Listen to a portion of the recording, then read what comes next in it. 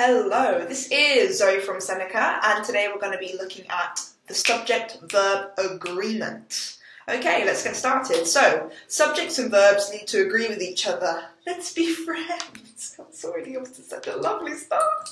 Okay, so to make sure singular verbs are matched with singular subjects and plural verbs are matched with plural subjects, okay? So the tip here is to make sure you know which subject the verb is acting on. So, for example, singular verbs.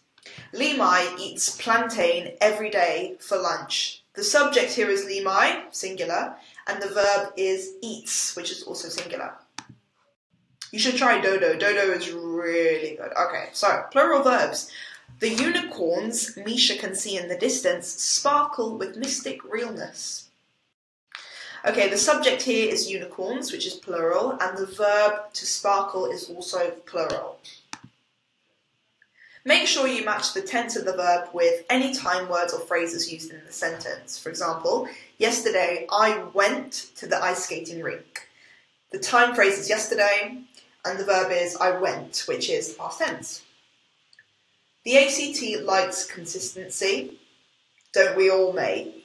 When listing verbs, make sure they are all in the same tense. For example, correct? I like swimming, dancing, twerking, and fencing. Did I write this?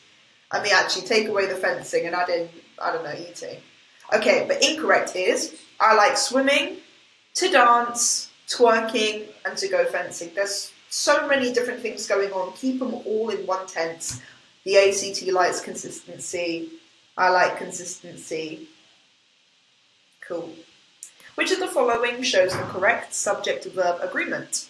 And the answer is, the bears I can see in the distance look like otters. Girl, you've got to be very far away for that to... I mean, if I saw a bear in the distance, I wouldn't stay around to check whether it looked like an otter. I'd be off. Have you seen... What's that film? The Revenant, or the one with Leonardo DiCaprio. I can't even look at a bear ever again after that. Okay, which of the following show the correct subject-verb agreement? Here are the correct answers. Both are great options. Most of the Earth's oceans are unexplored. And lots of us play croquet.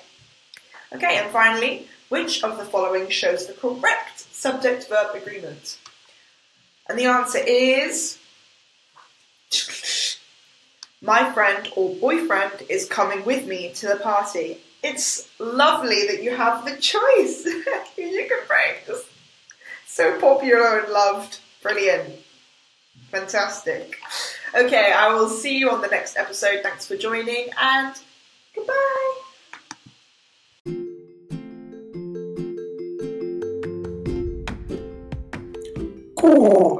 Thank you for listening to this episode on Seneca Prep. Hope it was useful. Make sure you subscribe to this channel to keep updated and get all of your cool test prep podcasts.